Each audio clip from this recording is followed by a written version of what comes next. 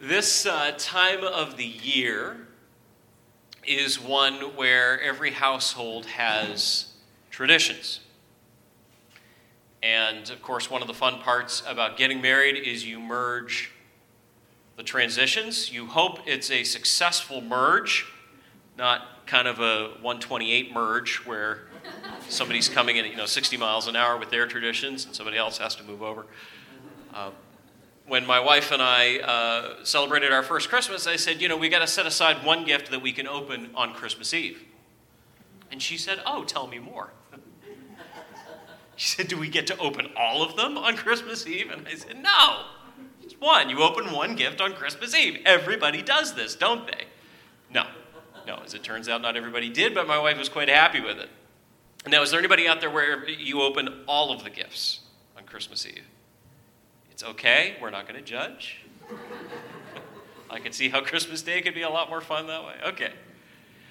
Maybe it's a particular type of cookie, without which it is simply not Christmas in your home. We all have these traditions. Apparently, I am told in Venezuela, in Caracas, the capital, it is traditional to attend Mass on Sunday morning, not terribly unusual. However, one gets there via roller skate. So on Christmas morning, they shut off the streets to cars, and apparently everybody roller skates to Mass, which sounds kind of fun, actually. Good day to be working the emergency room if people roller skate as well as I do. Germany, there is a tradition that goes back a ways of hanging a pickle ornament, not a real pickle, I assume, an ornament in the shape of a pickle on the Christmas tree, and then the kids are set loose to find it. Now, those who have small children in the room are wondering how exactly does that work? A bunch of children scrambling in the tree for one glass ornament. But apparently the child who finds it gets a special something or other, some sort of treat.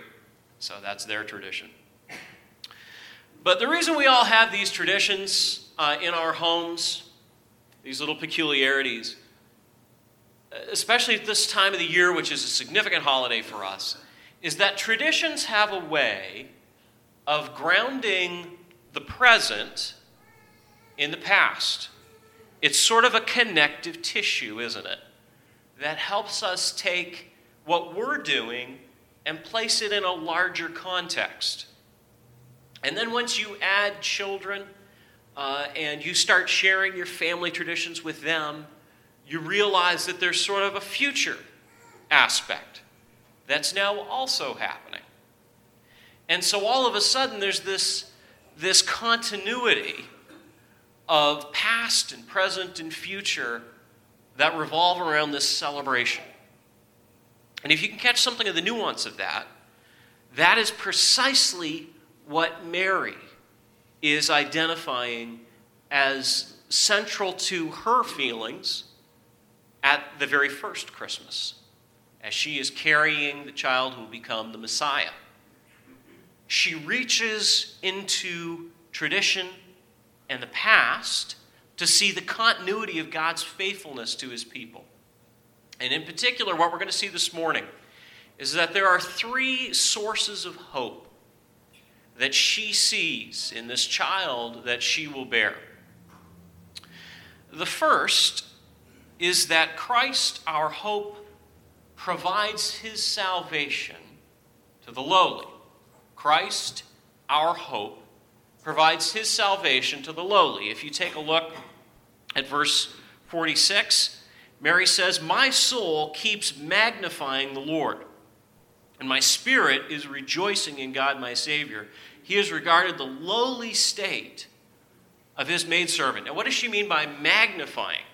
Well, it's the same thing as that piece of equipment in a laboratory. The idea of magnify is to make big. Mary's choice here is to make big God's name and God's reputation as it has come to her in her experience. And it's important to catch that this would be sort of her opening in this little section of poetry that's attributed to her, because she is actually answering a statement from her cousin Elizabeth. So you remember the story. Gabriel, the angel, announces to Mary that she will be bearing the Messiah. And pretty soon, Mary heads off to spend some time with her cousin Elizabeth, who is also pregnant, miraculously pregnant. She and Zechariah thought they were too old to have children, and now Elizabeth and Zechariah are expecting the child we will know as John the Baptist. And so when Mary goes over to see her cousin Elizabeth, Elizabeth says, "Wow, as soon as I heard your greeting, the baby jumped in my womb. It's really something special going on here. You are the most blessed of all women." Now, have you ever thought about the fact that Mary could have replied, "Yep, I sure am. I am something special." Obviously, God thought I was a pretty good person to be able to bear, there's a lot of mothers who have felt that their children were sinlessly perfect. But she actually was right. So, if anybody has ever had an opportunity to kind of say, "Hey, check this out," it would have been Mary, and live vicariously maybe through her child. What is her response then to, "You're the most blessed of all women, and blessed is the child you will bear"? Her response is, "Yeah, let me turn that around and magnify the Lord. Let me tell you that I'm rejoicing. I agree with you. Something really special is happening. Something really amazing is going on. But I'm rejoicing in the fact that he has done it for me." And so Mary says, "Yes, I'm blessed. God has blessed me." But then she gives two causal statements. She gives two reasons for it. The first is verse 48.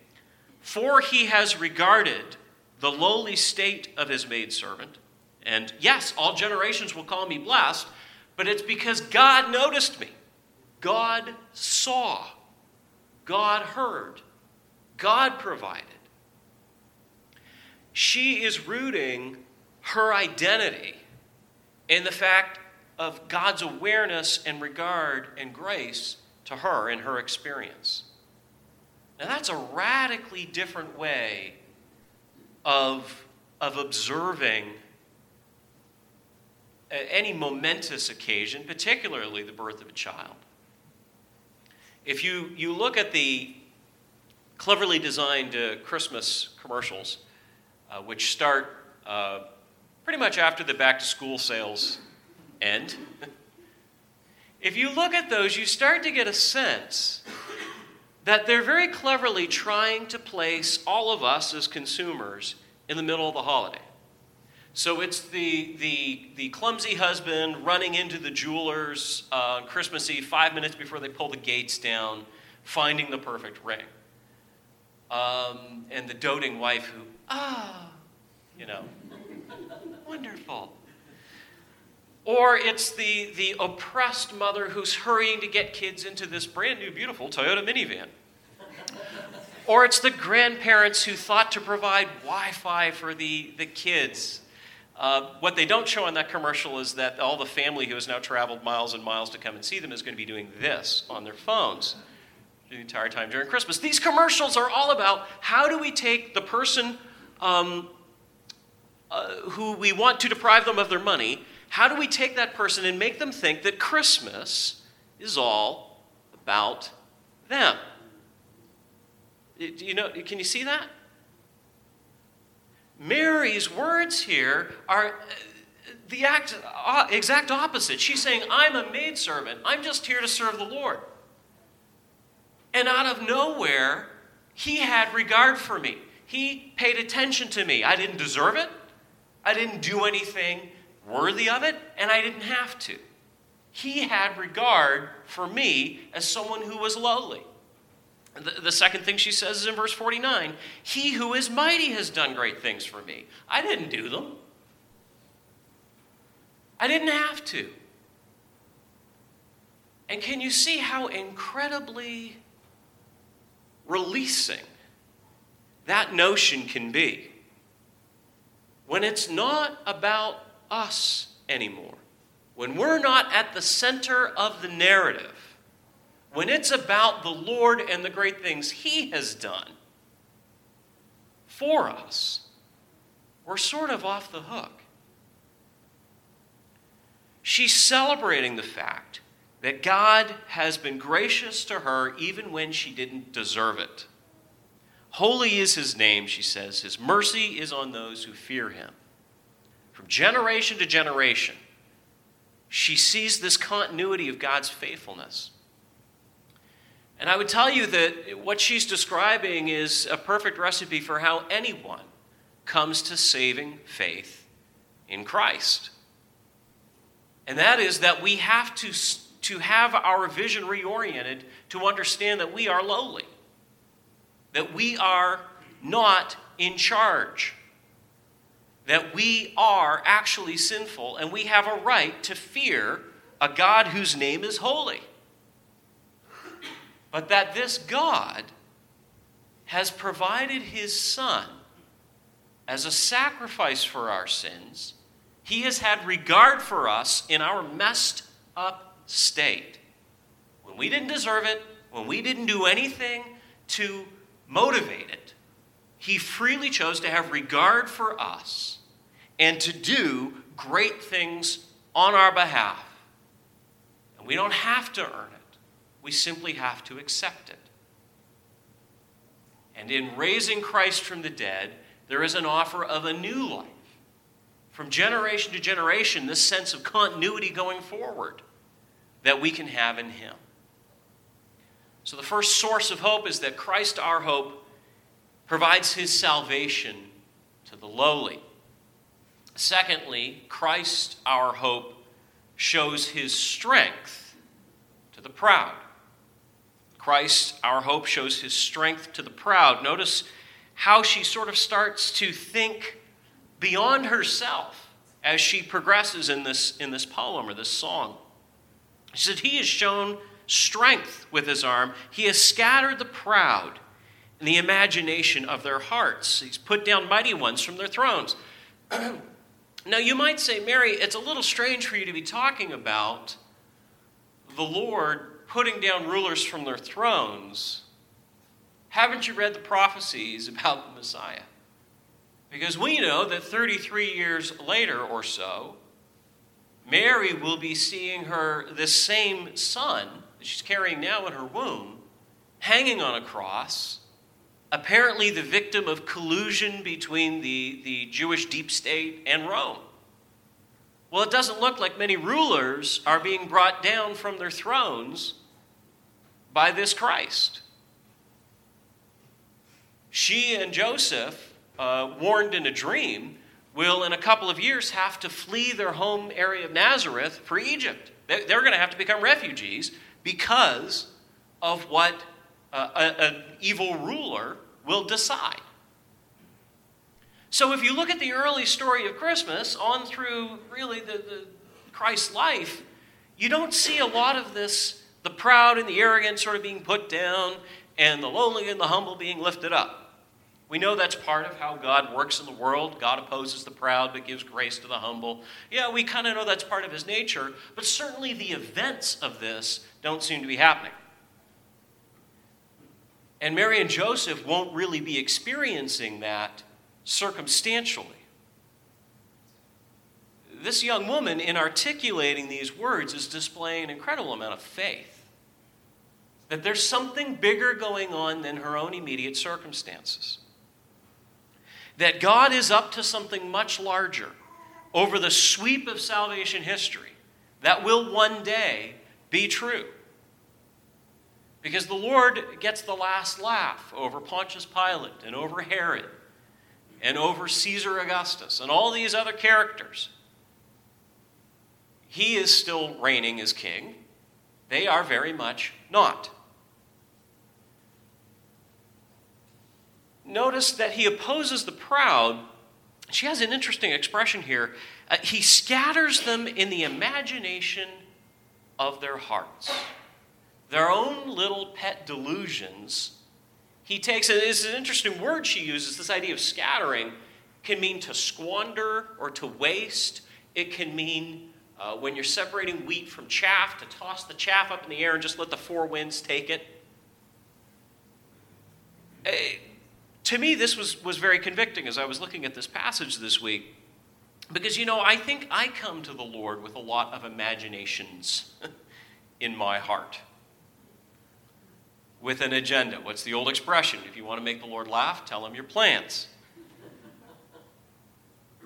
And there are a lot of hopes and ambitions that I have that the Lord has seen fit to scatter, to just poof, gone. Now, our reaction to that can be one where we say, okay, he will exalt the lowly. If I come to him hungry and broken and with a sense that all of the plans I had have gone belly up and that now I'm empty, it says he will fill the hungry with good things. The rich he will send away empty. This is more than just a socioeconomic difference or monetary difference between people. Think of the story later on in Luke of the rich young ruler, where you've got this young man who comes to Christ as someone who is wealthy, as someone who has imaginings in his heart that he's perfect and is worthy of Christ's regard, and he's saying, Christ, boy, I bet you're glad I showed up. I am going to be the Robin to your Batman. And the Lord tells him, great, one thing you lack, just give away everything you have, make yourself lowly, give up your entire position and all of your ambitions, surrender all of that, and then you can come and be my disciple like these guys who smell like fish. And it says he went away sad. The rich he has sent away empty. It might be rich in terms of monetarily. It could be rich in terms of position, or it could be just rich in terms of ambition and self, the way you see yourself. But when you come to God with imaginations of your heart, hold them very lightly. Because his plan for you is far better. I am sure that Mary and Joseph, as an engaged young couple, he owned his own construction business. She was probably looking forward to being a good mother. They seem to both have been very righteous people. They had dreams and hopes for themselves as a couple, and the Lord absolutely stood those plans on their head. And we see that the gospel writers tell us about how Joseph struggled with that. And yet here's this brave young woman who's saying, yeah, I had some imaginings too. The Lord scattered them and has given me something so much better. He has filled me with something so much more than my own dreams would have allowed. So God shows his strength to the proud, but exalts the humble. Finally, Christ, our hope, fulfills his promise to his people. Christ, our hope, fulfills his promises to his people. Notice verse 54.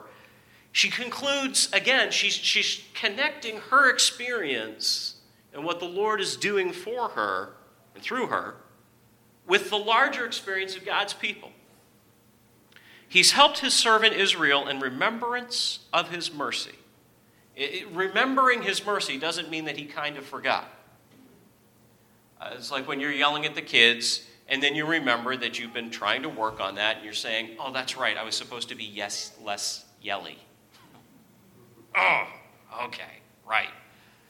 Or, it's Christmas, I really can't send them to the rooms for the next 5 years. That's not God's nature. The idea of him remembering mercy is that he consults his mercy, or that aspect of perfect nature that he has where he is holy, he is righteous, he is merciful, he is gracious, and there seems to be no tension in himself. His mercy is now being displayed in giving Christ to a people who don't deserve him, because there was a promise made. Now, we're not going to go back and explore that promise, but she specifically mentions Abraham and his seed. Now, you'll remember back in Genesis 13, Genesis 12, through Genesis 17, there's this whole situation with Abraham and Sarah who are called out of their homeland, and God says, go to a place I will show you. And Abraham's sitting there, sort of in the car, waiting to punch the address into the phone to pull up Google Maps. And he says, "Where am I going?" And God says, "I'll tell you later." Now, well, how am I supposed to check the traffic on the way? Don't worry about it anymore. I got this. So off they go, by faith. And this promise, because Abraham, like us, gets tempted to forget about the promise, gets tempted to doubt it in the midst of things that don't look very promisey. And the Lord continues to reiterate it. And later on, the writer of the Hebrews will tell us, that was actually by faith that he was able to leave his home, by faith that he was able to continue wandering, by faith he was able to trust, along with his wife, that God would do something through them. Because he had transferred his loyalty from his earthly home to the heavenly one. God had fulfilled his promise, but that fulfillment of the promise, participating in that, meant leaving behind everything he had known. The same thing for Mary. Not a wonder the story of Abraham and Sarah, again, like Elizabeth and Zechariah, miraculous birth of a child with Isaac, having to leave their home and go to a place and start a set of plans that were never their intention in the first place. Yeah, I can imagine that Joseph and Mary are looking back on biblical heroes like Abraham and Sarah and finding some degree of comfort in what's happening there. And she sees this as not a temporary promise, but as a forever promise. Because she says it's to Abraham and to his seed forever. She is seeing that this promise that God will be fulfilling and using her as one of the players in the whole drama, in the whole outworking of his salvation. She is seeing this as an eternal promise in which she's participating. There is a continuity to this. This hope goes beyond and outside of her, whatever it costs her to participate in it.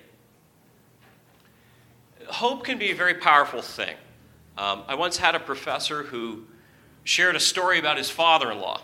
His father-in-law was having some real heart issues, couldn't really be exposed to a lot of stress. Unfortunately, this man was a real sports fan. So the doctor came up with what was kind of an innovative idea. He said, "Look, I want you to be able to watch the game, but you got to wait. I want you to record it.